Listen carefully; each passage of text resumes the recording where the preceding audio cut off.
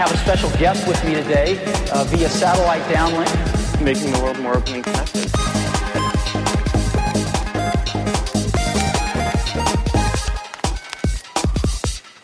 Welcome to the Today in Tech History podcast, where you learn about a few tech-related events that occurred today, May 20th, from history. On this day in 1857, William Francis Channing of Boston and Moses Cherish Farmer, of Salem received the first U.S. patent for an electromagnetic fire alarm telegraph for cities, number 17355. On this day in 1961, Venera 1 became the first man-made object to fly by another planet, passing within 100,000 km of Venus. The probe did not send back any data, having lost contact with Earth a month earlier.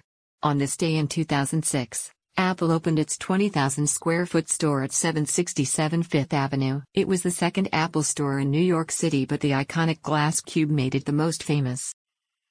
That's a look at tech history for May 20th.